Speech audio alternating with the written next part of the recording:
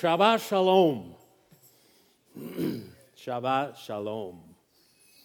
The traditional greeting at the opening of Sabbath in the Jewish community of faith. Shabbat, Sabbath. Shalom, peace. The peace of Sabbath upon you. That's what I wish for you. Shabbat Shalom. Everybody try to say that together. Shabbat Shalom. One more time. Shabbat Shalom. Yeah, isn't that cool? Now you can say some Hebrew. Look really smart. Shabbat Shalom.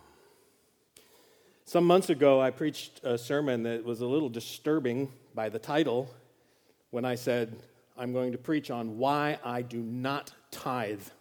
Now, if you missed that, you may want to see me. Today, I'm going to preach on why I diligently keep the Sabbath.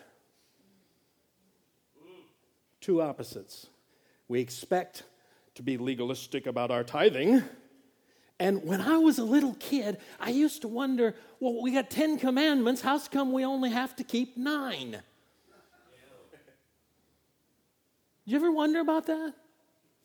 Did you ever wonder why the commandment to remember the Sabbath and keep it holy? Did you ever wonder why that felt like it was rescinded in the New Testament? Have you ever struggled with that? I did. I did for a long time. Then I thought I had it, and then I sort of had it, but I didn't have it. And God has been showing me some wonderful, wonderful things about His Shabbat. It is His Shabbat only that brings shalom. Not the Sabbaths that we come up with. Now, we've used it as, we've co-opted the term even to the point where if you take a period off and go do something else, what do we call that? A sabbatical, right? We take a sabbatical. Good thing to do. It can be restorative and constructive, but that's not what the Scripture's talking about. That's not the spirit of Shabbat. And when I'm having trouble reconciling Old Covenant and New Covenant, there's one book in the New Testament that is my go-to. You know what that is? Which book in the New Testament do you think offers us a bridge between the Old Testament and the New Testament? Hebrews, the Epistle to the Hebrews. It brings together the concepts of the Old Testament in such a way that we can understand it under the covenant of grace. Not that the Old Covenant wasn't full of grace, but the way it got interpreted, it got kind of far away from the whole concept. Well, I want to talk today about keeping God's Sabbath. But you know where I'm going to start? I'm going to start in the Psalms of Ascent. I've been taken with the Psalms of Ascent for many years now. Johnny referred to a book that I had recommended to him a couple weeks ago, and he held up his copy. I'm going to hold up my copy. My copy is almost 40 years old. His is a couple of weeks old. It's still in print. It's A Long Obedience in the Same Direction, subtitled Discipleship in an Instant Society. Now imagine that title was in the 1980s, or 70s even, I think maybe when he wrote it. Written by a very famous guy who just passed away, the author of the Message Bible, Eugene Peterson. This was possibly the roots of his work on the Message. And he goes through the Songs of Ascent and unfolds the truth hidden therein, and not so hidden therein, in fresh ways that even now, when I go back and read this book, I just go, wow. So I like recommending good books, and this is one that I can wholeheartedly recommend, still in print, still available on Amazon, costs more now than when I bought it. In the Songs of Ascent, there is one preserved for us as Psalm 131. Would you turn to that? Psalm 131. I'm going to be reading from the Old New International Version, not the New International Version. I don't usually recommend against a version, but don't bother with the new version of the International Version. Psalm 131, a song of ascents, written by David. My heart is not proud, O Lord. My eyes are not haughty. I do not concern myself with great matters or things too wonderful for me, but I have stilled and quieted my soul like a weaned child with its mother. Like a weaned child is my soul within me. O Israel, put your hope in the Lord both now and forevermore. One of the shortest of the ascent songs. And I think it was Spurgeon who said that it's one of the quickest to read and one of the longest to learn. I'm not so worried. I have had 2 or 3 people who I respect as brothers, as senior brothers in the Lord recently. In fact, I heard one of them right here last week, in which a man of God who has probably forgotten more about Scripture than many of us will ever know, said, I don't have any idea what I'm doing. Did you catch that when Jack Taylor said that? Bill Buckley posted that recently. I have no idea what I'm doing. And people who will sit in a Bible study with me, usually younger people, get kind of frustrated when they want to say, okay, Tim, tell us what this means. What's the answer? And I go, I don't know. I really don't. I have an idea or two. I have some understanding, and I'm glad to share it. But I never want my conclusions to be your conclusions. You see, the Word of God has its own power. And it does not rely on spiritual maturity, academia, scientific research. It doesn't rely on any of those things that we want to dig into to come to the understanding, because the Word of God is living and active. A lot of academicians approach the Word of God like an autopsy. It's like, what happened? We'll find out what happened.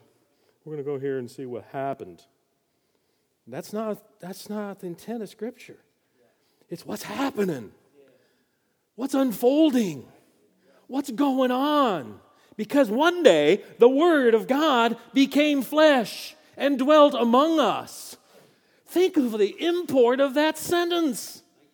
That is incredible. The Word of the Lord, all through the Old Testament. In Hebrew, it's the davar of God. Or divrei, if you want to use the construct form that makes it proper in the grammar. But that's the Word in the Old Testament, the Word of the Lord. And you know what it usually is? It usually or often comes when it talks about the Word of the Lord coming. It says the Word of the Lord came to the prophet Isaiah. The Word of the Lord came to the prophet Ezekiel. The Word of the Lord. That's the same word. And you know what? When they translate the Old Testament into Greek, they use the word logos there. The logos of God came to. The logos of God came to. And then finally, John comes on the scene at the end of the first century, and he pens these words, the Word of God became flesh and dwelt among us. Earth-shattering. No, earth-healing.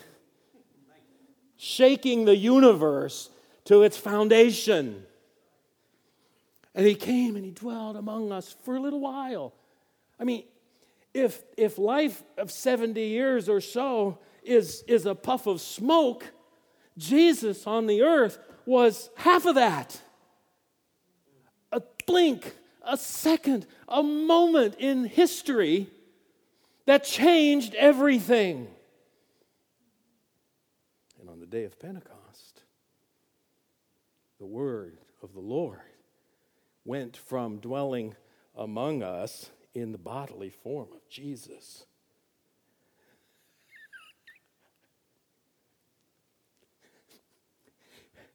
to living in you and me.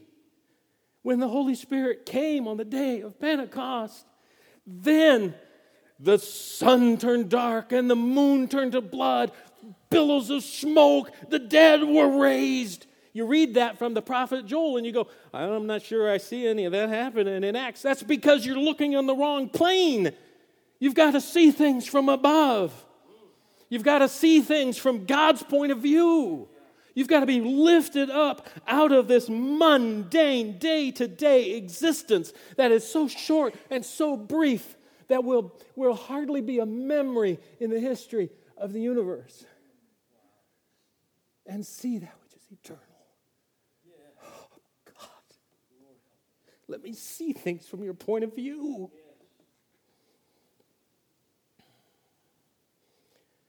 That stuff's too wonderful for me.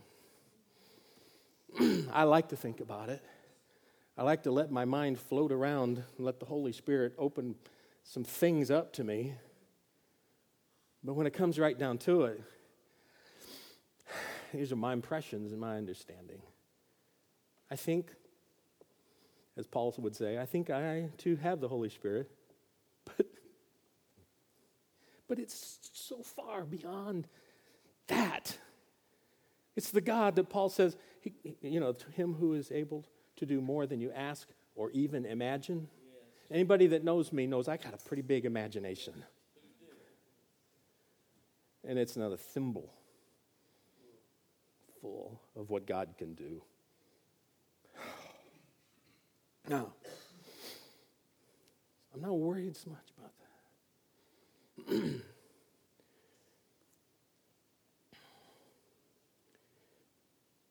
And the psalmist says, those things are beyond me. So I'm going to quiet my soul. Quiet my soul. That's got to be one of the hardest things that humans have to do. Maybe you've never lay awake at night worrying about something, thinking about something, excited about something, planning something, dealing with something, and you try to quiet your soul. Or you have something that you're worried about. I'm not one to lay awake at night. That's just me. And just because I'm such a dedicated sleeper, I think. But I have my moments of worry, of fruitless churning of the soul inside of me. And quieting my soul. Oh my goodness. So hard. So hard. But the psalmist wrote, I quiet my soul like a weaned child leaning into his mom. This is a great text for Mother's Day. We're so focused on the fatherhood of God, we miss his motherliness too. God's the mother in this one. Think about that. I could go all politically correct for 20 minutes if you wanted me to. But I won't. I don't think you want me to, and I sure don't want to. But we didn't get the image of God until he created man and woman. Right? He says he created them in his image, male and female. We get the whole picture of God when we have male and female. It's not one or the other. So, quiet my soul. The picture I get is the toddler. Have you ever tried to hold a toddler on your lap that doesn't want to be held? Yeah. Well, right. It's a struggle, to say the least. It's an outright fight. Because if a child doesn't want to be held, try to calm down a child who's nearly hysterical over a broken toy or a lost privilege or just something that's just not right with the universe. Just try to quiet them down. You squeeze them and you hold them and they're kicking you and they're scratching and they're plucking your eyeballs from your very face. Well, maybe not, but it feels like it. And it's like, why don't you understand? I'm loving you here. I'm loving you. If you don't stop squirming. I'm going to smack you with some love. You got to take my love. Give that. And it ain't going to happen until the child finally goes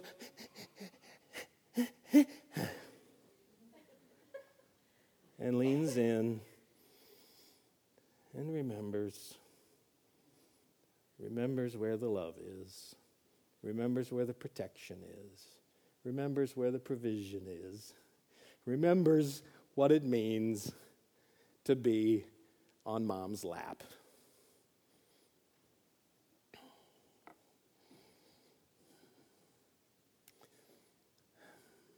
Notice that he doesn't refer to himself as a nursing child. Isn't that interesting? He didn't say I'm like a child at the mother's breast. I'm like a weaned child. A nursing child really doesn't have too much choice in the matter. I mean, they can be fussy, and we all have been around it. We've seen sometimes the wrestling that goes on just trying to feed an infant. But a weaned child is one who's stretched those apron strings a little bit, who can get out and run around and play and do some things independent of mom. And there's much more a sense of coming to mom and leaning in and resting with her. See, it's my soul is quieted like a weaned child with its mother. Now, that's the picture. We know about the Ten Commandments, and we know that God told Israel through Moses, remember the Sabbath day to keep it holy. 6 days you will labor. And he refers to his own creativity. It took him 6 days to speak into existence. He took 6 days. It didn't take him 6 days. He took 6 days. If God wanted to do it in a millisecond, he could have just done it that way. But he spoke each phase of creation into existence. And he brought it into completion with man and woman being sort of the pinnacle. And he says, this is very good. He says, I'm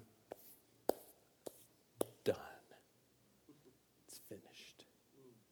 I don't need to create tomorrow because I'm done creating today. And that is the model for the Sabbath that God gave. Create. It's done. Boom. Jesus reminded us that doesn't mean that God quit doing stuff. He said in the Gospels, he says, the Father and I are at it every day, all the time. We're still at it, but we're not creating the world anymore. That was done. He says, it's done. It's finished. Whew. We got a world. Let's go from here. Now, in Deuteronomy, in the second giving of the law, he makes reference to the Sabbath in honor of the Exodus. And he talks about the rest that was for the people of Israel as they came out of slavery to go to the Promised Land. So there are two models in the Old Testament for Sabbath. One is the completion, and one is the rest from slavery. I can see little light bulbs coming on. Yeah. So when we get to Hebrews, and the Hebrew writer writes these words in Hebrews 3 and 4.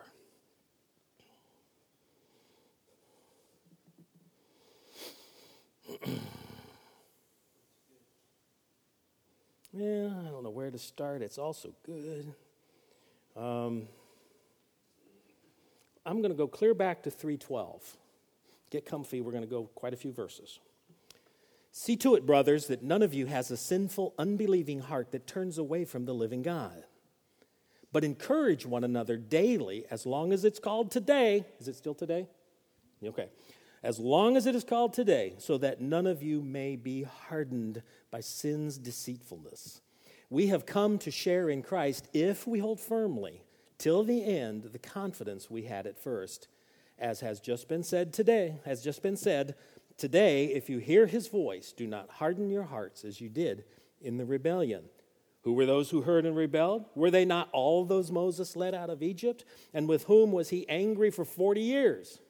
Was it not with those who sinned, whose bodies fell in the desert, and to whom God did swear that they would never enter his rest, if not to those who disobey? So we see that they were not able to enter because of their unbelief. Therefore, since the promise of entering his rest still stands, let us be careful that none of you be found to have fallen short of it. For we also have had the gospel preached to us just as they did. But the message they heard was of no value to them because they who heard did not combine it with faith. Now we who have believed entered that rest just as God has said. So I declared on oath in my anger, they shall never enter my rest. And yet his work has been finished since the creation of the world. For somewhere he's spoken about the seventh day in these words, and on the seventh day God rested from all his work. And again in the passage above he says, they shall never enter my rest. It still remains that some will enter that rest, and those who formerly had the gospel preached to them did not go in because of their disobedience. Therefore, God again set a certain day, calling it today, when a long time ago he spoke through David, as was said before, today, if you hear my voice, do not harden your hearts. For if Joshua had given them rest, God would not have spoken later about another day. There remains then a Sabbath rest for the people of God. For anyone who enters God's rest also rests from his own work, just as God did from his. Let us therefore make every effort to enter that rest, so that no one will fall by following their example of disobedience. You see, the Old Testament foreshadows, paints a picture, typifies the truth of God and his dealings with man right on into the new covenant. We understand the absurdity of the people of Israel saying, Moses, you brought us out here to die, didn't you? We were better off in slavery, making bricks without straw, sacrificing our boys to the sword of Pharaoh, being beaten in the sun, and driven to the extremes of human suffering was better than being dragged out here to die in the desert. Excuse me? The absurdity of wanting to go back to slavery. And we could be very critical, and yet all we have to do is look inside of us and see how we keep going back to the same old patterns and sins and unhealthy thinking and horrible relationships and neglect and laziness and all of the things that make us crazy because of the battle that rages inside of us. Well, we're just like them. I don't know about this faith business. I kind of remember some good stuff back there in the world. Some fun stuff. Some interesting, pretty stuff. Some valuable stuff. I remember some things. It was pretty good. And it sure felt better than what I'm going through right now. I think I'll go back. And we think the Israelites are stupid? That's the kind of rebellion that closes the door to God's rest. Don't you see? And it's not because God's going to get real mad and slam the door himself. It's because we turn back. I could walk all the way over to that door and stop short of it and decide not to go through it and come back over here, we'll say the building is burning, and then blame somebody else because I didn't go through the door, because there was something more interesting here. So it was cold outside and the fire inside was warmer. I don't know, something stupid like that. Because the enemy blinds us to the real values. It's all shadows and fear. It's all lies and illusion. None of that stuff. He gives maybe a little bit of truth. He said, that felt good, didn't it? Yeah, that felt good. It's going to kill you. It's not going to kill you. You got to die of something. Whatever. It's worth it. We are still, yeah. Because he just does this little thing here, and all the while he's over here with a knife, sticking it in. It's distraction. Zing you when you're not looking. He says something pretty, and then he whispers a lie when you're not ready. And we go, I think I'll just stay here. I'm just going to wander the wilderness. He brought him right up to the brink, didn't he? How long would it take to cross the peninsula there? To walk, even a couple million people, to walk them from Egypt through the Negev to the southern part? A couple of months. We don't know how long it was, but it wasn't very long when they got to the border. And they sent spies in, and they brought back a report. We all sang the song, right? 10 were bad and 2 were good. 10 of the spies said, there's big guys in there, and they make us look like grasshoppers. And I'm scared. And 2 of them, we know their names, right? Who said, let's go? Joshua and Caleb. Joshua and Caleb. Guess who out of the millions of adults got to go in finally? Joshua and Caleb. Yeah, let's go. We got this because we stand with the Lord our God. If we look like grasshoppers to them, what do they look like to him?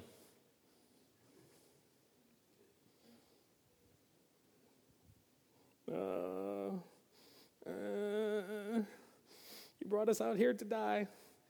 They've been saying that since the shoreline of the Red Sea. At Meribah, we're going to say we're going to die of thirst. Smack the rock. Water flows. But he's angry. He called it Meribah. You know what Meribah means? It means disobedience. They were disobedient. That's what he's referring to. These references to the Old Testament about hardened hearts and all that business, that's from Psalm 95, which takes us back to Deuteronomy and Exodus, where the story is told of them hollering about being thirsty and not believing that God would provide. They were bound and determined not to rest. Like the child squirming on the mama's lap. Like the kid saying, I could do it myself, when he certainly cannot.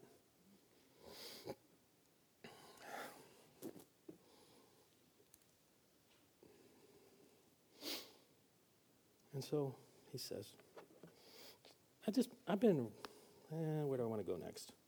I don't know what I'm doing. I really don't. But I know who does.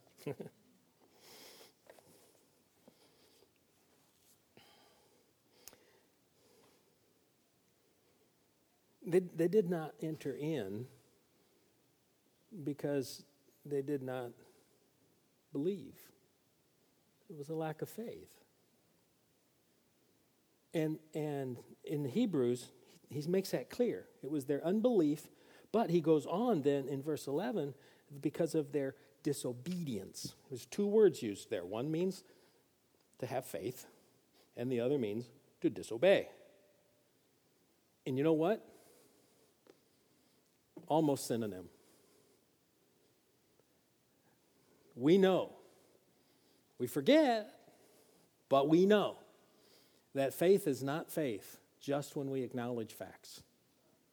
That's not faith.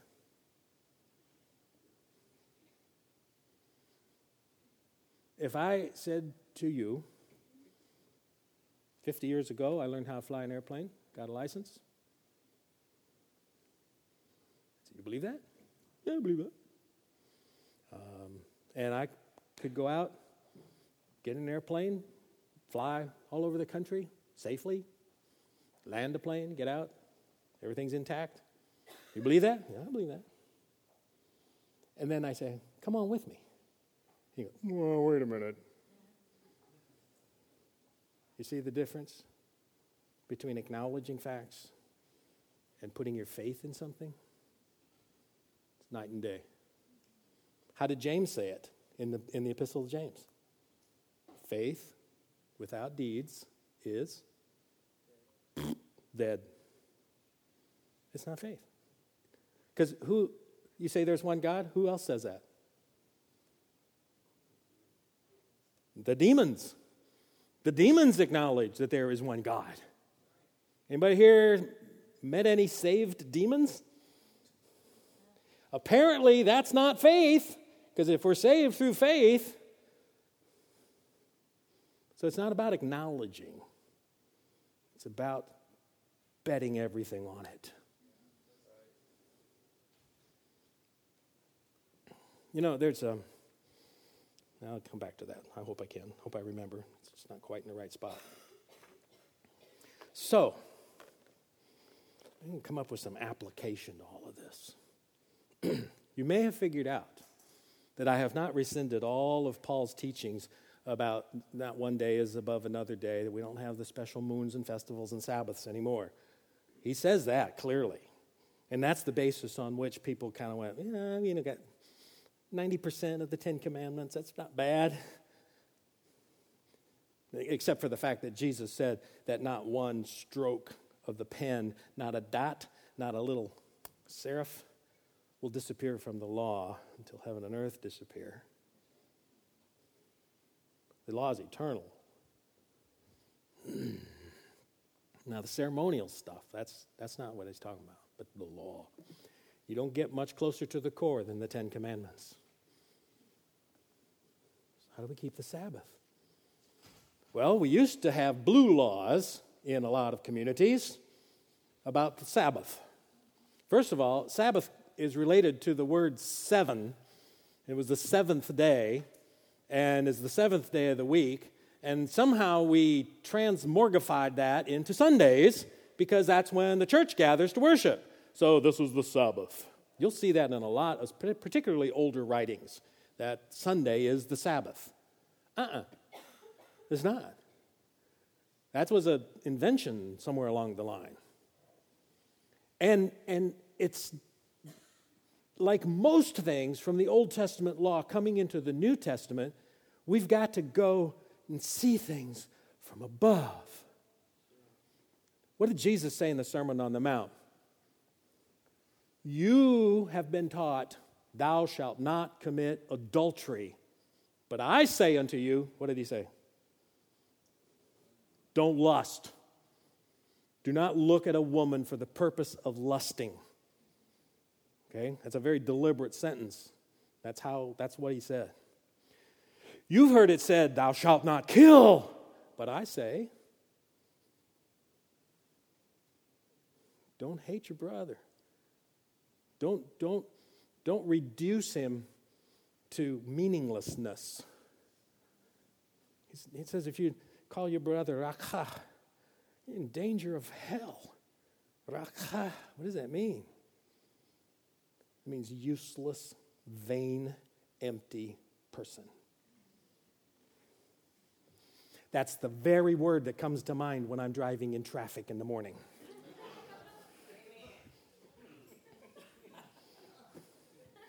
and I repent every day. You're a waste of space. Why are you taking up my oxygen? I can be very creative. I try to control myself and not use language that's unacceptable for Christians in our culture, so I have to be more creative. I once had a manager in Charleston. I said something. I remember what I said. I'm not going to bother you with that.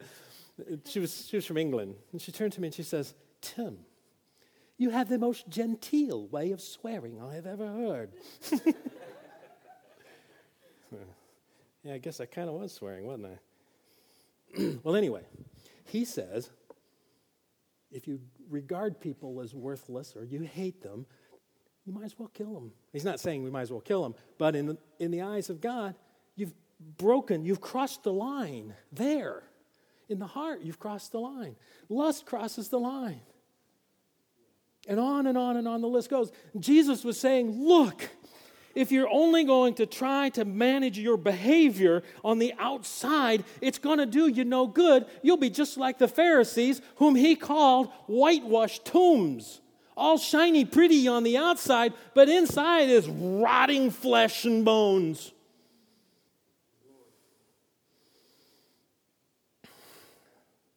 So the Sabbath comes along. He's not talking about legalistically making sure you're in church or not patronizing those businesses that refuse to close on Sunday. We wanted everybody to observe the Sabbath except the emergency room.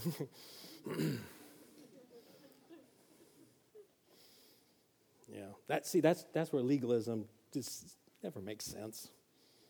It's just dumb. It's in here. So Sabbath. Okay, so how do we have the Sabbath of the heart? How do we? Well, for a long time, I really thought that it had a whole bunch to do, and it stood against the raw ambition of my generation particularly.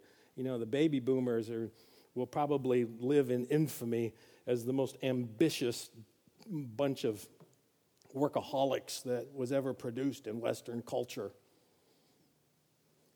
And I think it applies. God wants us to pause. Stewardship issue of this that we're borrowing for a while. But it goes deeper, I've learned, far deeper.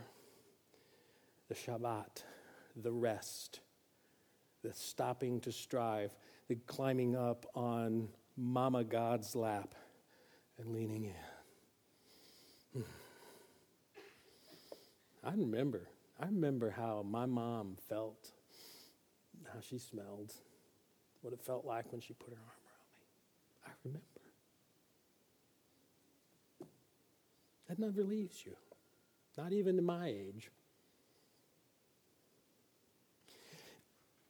And God wants that for us with Him.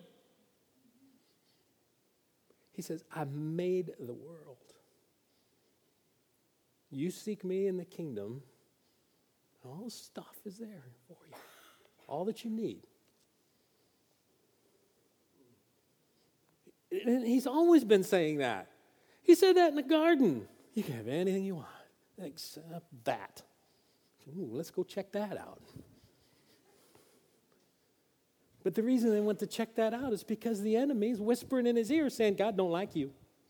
He don't trust you. He doesn't want you to be like him. He doesn't want your eyes to be open. That's not going to hurt you, and he doesn't want you to have it because it's probably the best tree in the whole garden. And by the way, where's all this other fruit coming from? Maybe you better just start taking care of yourself because you sure can't trust God. It's his theme song. He's singing it to you right now. He's singing it to you when you have a moral decision to make. You don't want to miss that. When you're deciding what to do with your time. when you're deciding what to pursue as your life goals and your career goals and your dreams and your aspirations that turn into ambitions that become the center of our work ethic. Ambition is always good in our culture. Really, it is. Within certain restraints, but not too many. As long as you're not doing something clearly damaging to people around you, then the more ambition, the better you are in our culture. That's not scriptural. Why do you think we're hunter-gatherers? More. I need more. I don't care how much you make, you want more. I have made very, very little. I went to college without a scholarship, without parents to pay for it. I've been poor. I didn't know I was poor. I look back and I went, whew, I was poor. In fact, it was a number of years when I was in preaching ministry when I discovered that I was living below the poverty line. I didn't know that. And I've been quite well off. Not rich by most standards, certainly not by the standards of the people I hang around. I've worked for men who gross, the highest one I ever worked with, grossed $700 and some thousand a year before taxes.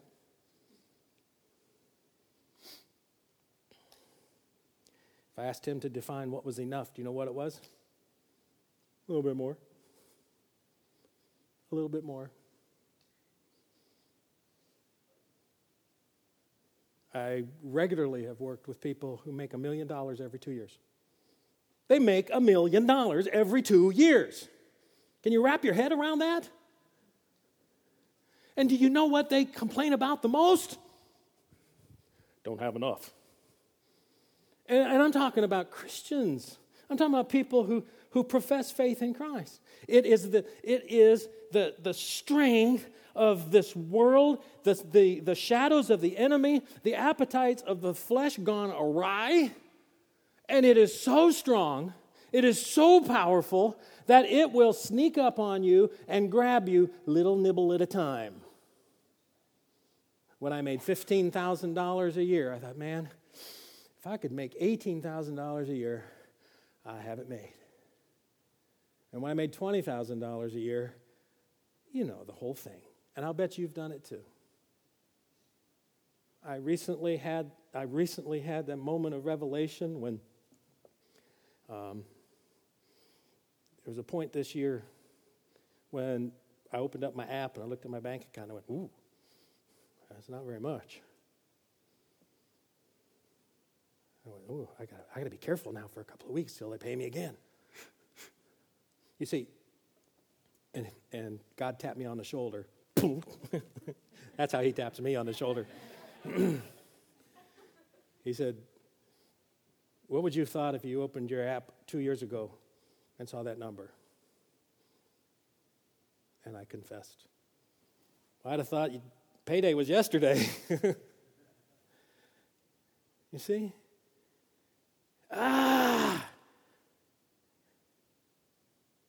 And that brings us to the great paradox in Hebrews. We read right through it. I don't know if you caught it. Down here in Hebrews 4, verse 11, he said, let us therefore make every effort to enter that rest. You see the paradox? Work hard, be diligent. Come on, put out the effort to enter the rest. Rest speaks of the shalom, the Shabbat shalom. That's what does it mean to rest? Well, shalom means wholeness. That's the core of the Old Testament word for peace is wholeness. It could be everything you need. It can be everything that you're to be. It can be everything of righteousness.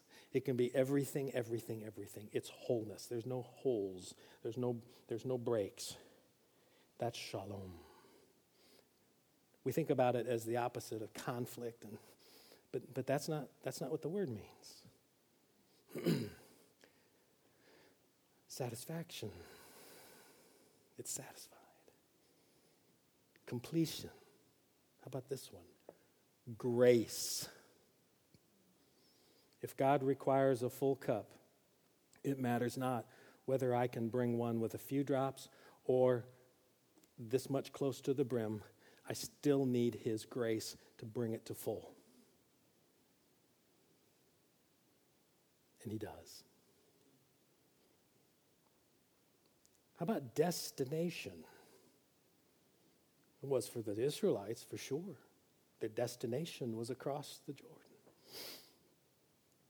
It was our destiny. I hear that a lot. We pick up words and use them in church, and I start wondering sometimes where those terms came from. I hear people talk about destiny a lot, and prophetic people like to talk about, they're going to pronounce God's destiny over you. And if I'm a young person, I'm going, yeah, tell me some of this destiny. I don't have a clue where I'm going after I graduate. Give me some destiny. I got it, if you want to know. On good authority, your destiny is Him. And it isn't here. No matter if you live 100 years, your destiny is home. Now, there's some interesting twists and turns and pathways, but your destiny is home. Anything less than that is a way station. You could have the most successful ministry, the most successful career, the most successful song, the most successful book. You can have the most successful bit of notoriety and be known throughout Starkville. Because that's really, you could be known worldwide, and that's just about the same thing in the reality of God. I'm going to be world famous. What, that little blue marble on the edge of the Milky Way galaxy? Well, everybody on it knows who I am.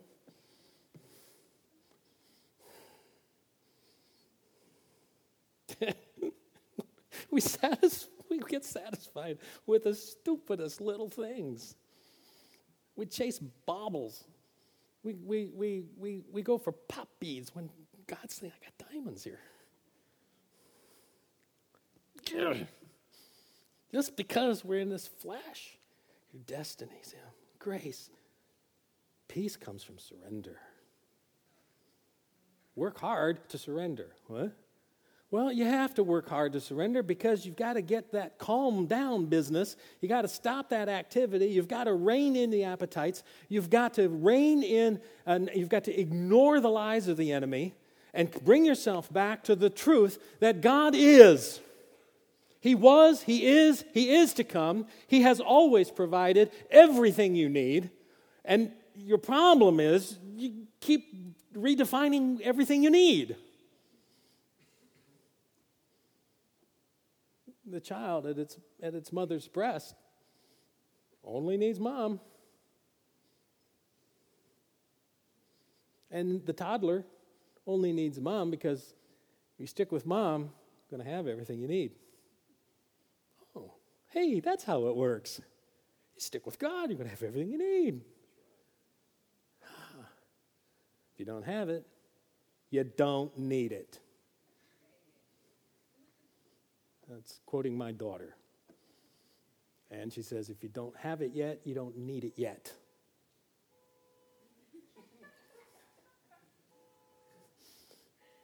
The earth moved with the truth, the weight of the truth, set off the car alarms. Wouldn't that be the day? I'm waiting for this room to move.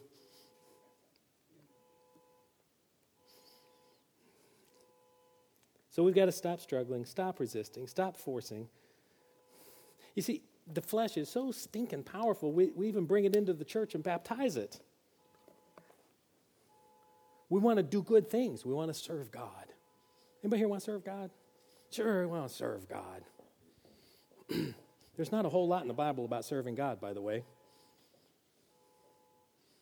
Most of the time, the word that gets translated serve God is also the word that means worship.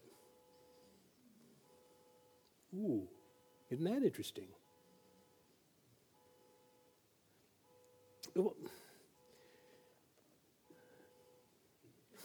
Man, that's hard.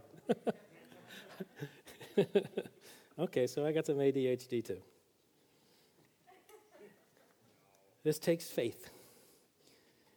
Faith is an effort. It is something that you have to do, and it's something that has to be fed and watered and cultivated and weeded, and you can't just sort of sit around and hope faith will fall out of the sky on you. Where do you get faith? What does the word say? Faith comes by hearing, and hearing by the word of God. Now, when you take that into consideration, I puzzled over this last paragraph, and how in the world, why did the Hebrew writer go here after all of this talk about entering the rest? He goes into verse 12, for the word of God is living and active, sharper than any double-edged sword. It penetrates even to dividing soul and spirit, joints and marrow, judges the thoughts, attitudes of the heart. Nothing in all creation is hidden from God's sight. Everything is uncovered and laid bare before the eyes of him to whom we must give account. It is the truth of God, and the truth of God firmly rooted in you that will produce the faith, that will give you the stick-to-itiveness. And how much do you need to stick to it? Mustard seed. You just need enough to get through today. Tomorrow it's going to happen. You know? How many of us have gone on a diet? We're going to do this diet for 6 months. How long does that last?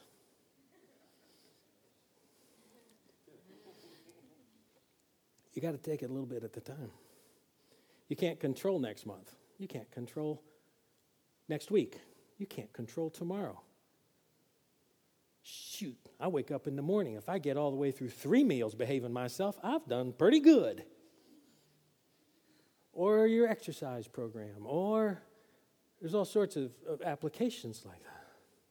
But we miss the fact that Scripture doesn't really treat repentance as a one-time event. Faith, not a one-time event. Believing in your heart, confessing with your mouth, not a one-time event. We live a life of faith. We live a life of repentance. Shoot, I repent so many times during the day, I'm dizzy by midday from turning in direction. It's not really that bad, but you know what I'm saying. And confession, a life of confession. These things that we tried to turn into steps of salvation aren't steps. It's the new life. And it all happens when we rest in him on the foundation of his word. So if you're having trouble with your faith, I suggest you spend more time with the Bible. What an idea. I can't hear God's voice. Well, maybe you need to look at what he said so you'll recognize what he's saying.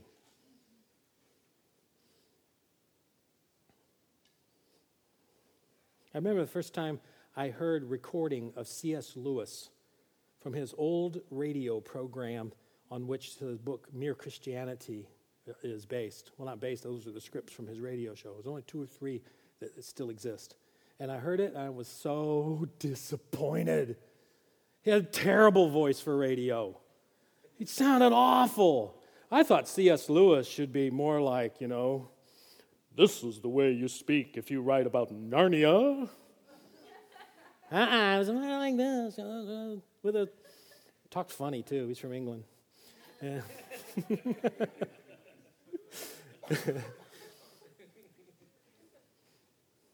But now when I read his stuff, I can kind of hear that voice. And people wonder, is God speaking to me? Is he speaking to me? Is that his voice? Wouldn't it be nice if we had a recording of his voice so we would recognize it when he speaks? We do.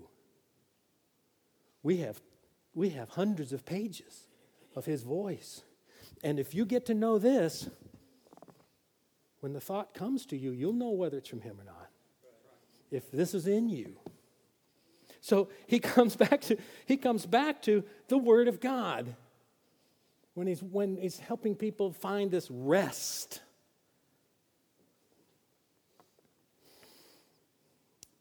You